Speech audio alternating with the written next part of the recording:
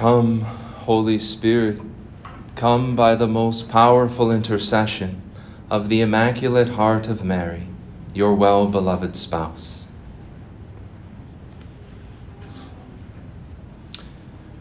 Jesus said to them, "Whoever divorces his wife and marries another commits adultery against her.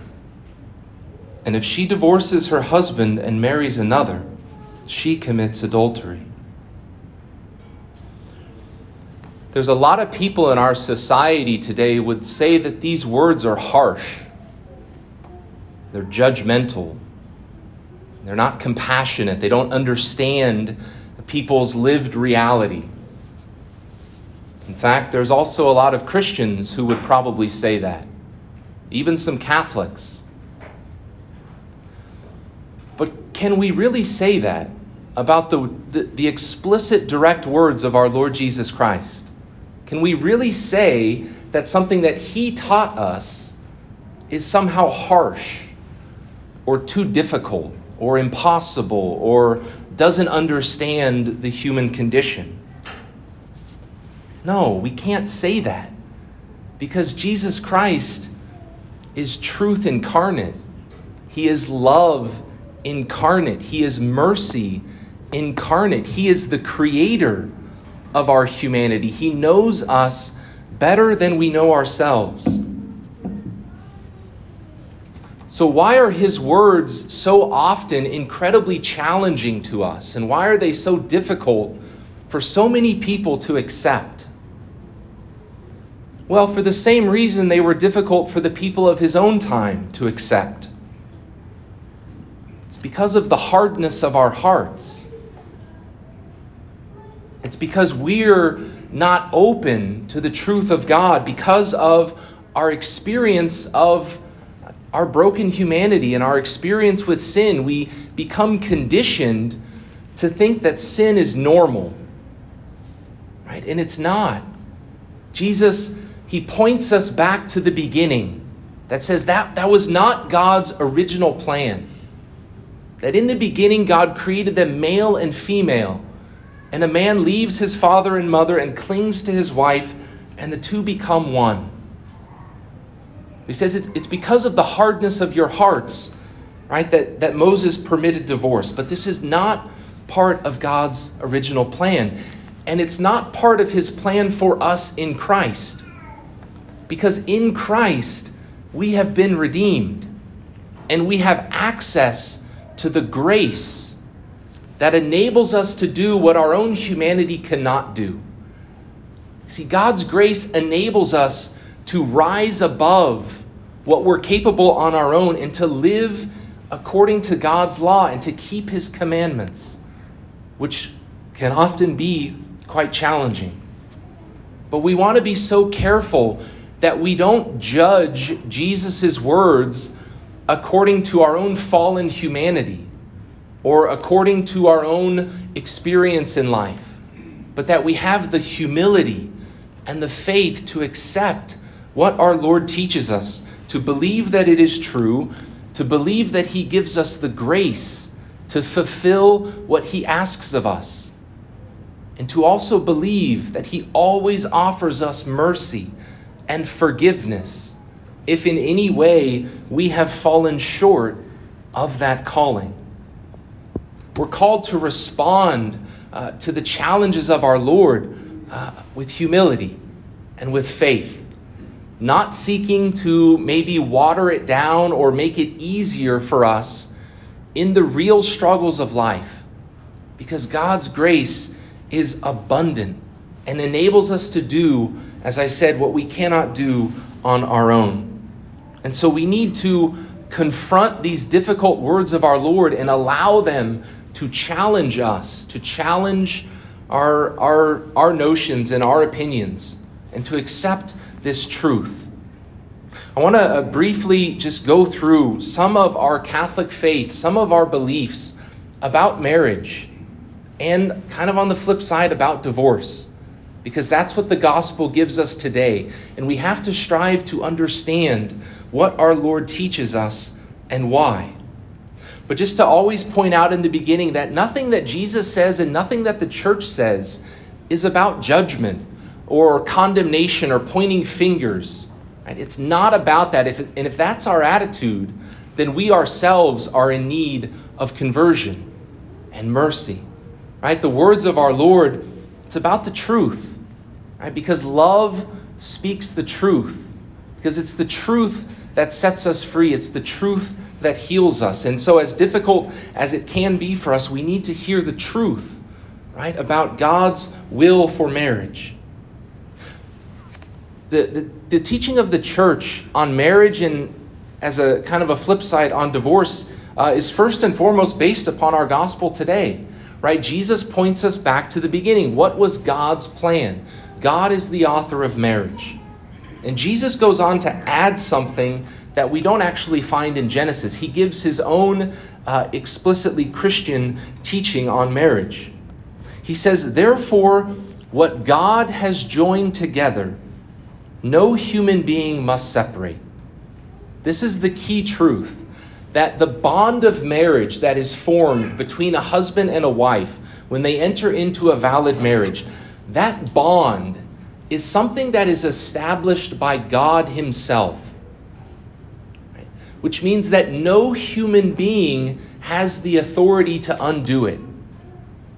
Right? The spouses don't have the power or the authority to break that bond of marriage because it's formed by God. And likewise, the government does not have the power or authority, right, to break the bond of marriage that has been established by God himself. And this is why we believe that marriage is indissoluble, right? It's unable to be dissolved by any human authority, even the church, right? But that the bond of marriage is ended only by death. I want to, before I get into a little bit about divorce, I do want to just offer, there are a couple caveats that are important to keep in mind. The church actually does teach that in extreme situations where there might be some type of abuse involved in a marriage, that it is actually licit and acceptable for the spouses to separate from that situation of abuse. Right? The church does allow that, and there could even be justification for a civil divorce in those situations. But that does not undo the bond of marriage.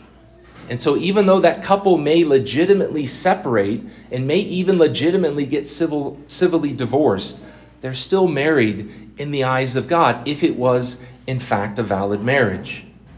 Another important caveat is that, right, marriage involves two people and divorce involves two people. But it's not always the case that both people want to get divorced. Right? Sometimes it's imposed upon one of the spouses and they don't want it. But just because of the situation of our society, there's nothing they can do about it, right?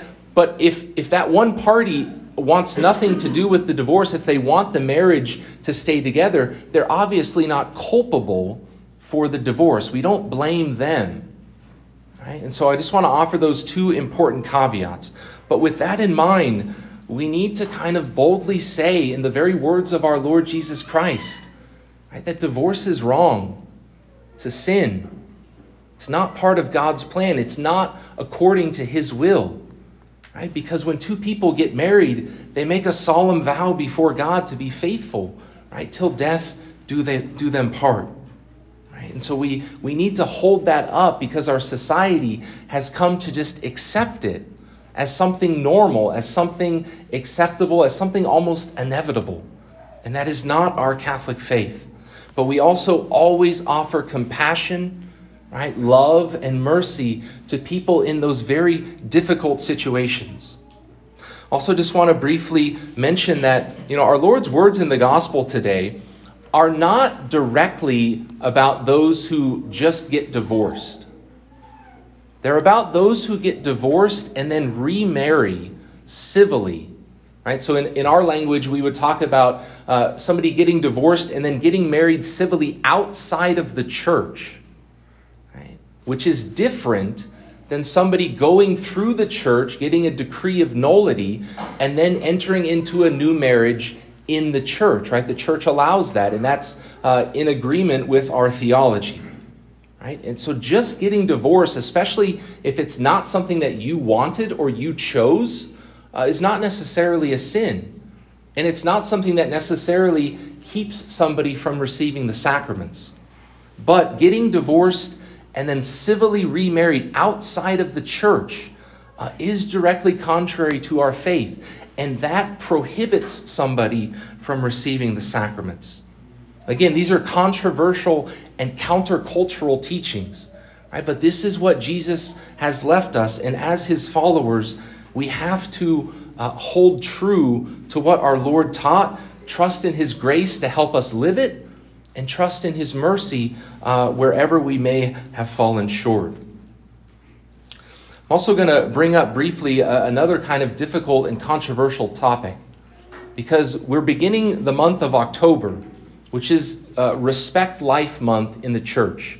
And Bishop Vinke and the diocese and the church as a whole, during this month of October, really wants to bring our attention, right, to the reality of the sins against life in our society. And the gravest, without question, is abortion. And again, we always offer compassion and love and mercy to anybody in these extremely difficult situations. Right? But at the same time, we have to proclaim with love that abortion is evil. Right? That is never acceptable under any circumstances. Right? Most people probably don't know that on average, there's about 50 million abortions around the world every year. Right? This is a horrific evil that we've kind of been numbed to. But especially during this month of Respect Life, right, the church is inviting us to really rededicate our efforts, especially of prayer, right, to pray for all those involved, all those suffering, all those in difficult situations, that a culture of life would be promoted in our society. Right, but the ultimate solution to all of these struggles in society, in our own life, is ultimately spiritual. Right? And so we're called to turn to the Lord, to trust in his mercy, to turn to Our Lady. Bishop Vinke is inviting us, and we'll hear a message from him this month, but he's inviting us to pray the rosary every day this month, especially for greater respect for the dignity of life, for an end to abortion. Right, to turn to Our Lady as Our Lady of the Rosary, as Our Lady of Life, asking for her to intercede for all marriages, all families, all people, right? All mothers and fathers that are in difficult situations, who need our help, who need our support, who need our prayers. This is what our Lord asks of us. We're called to proclaim the truth, but to always do so with love, always do so with compassion and mercy.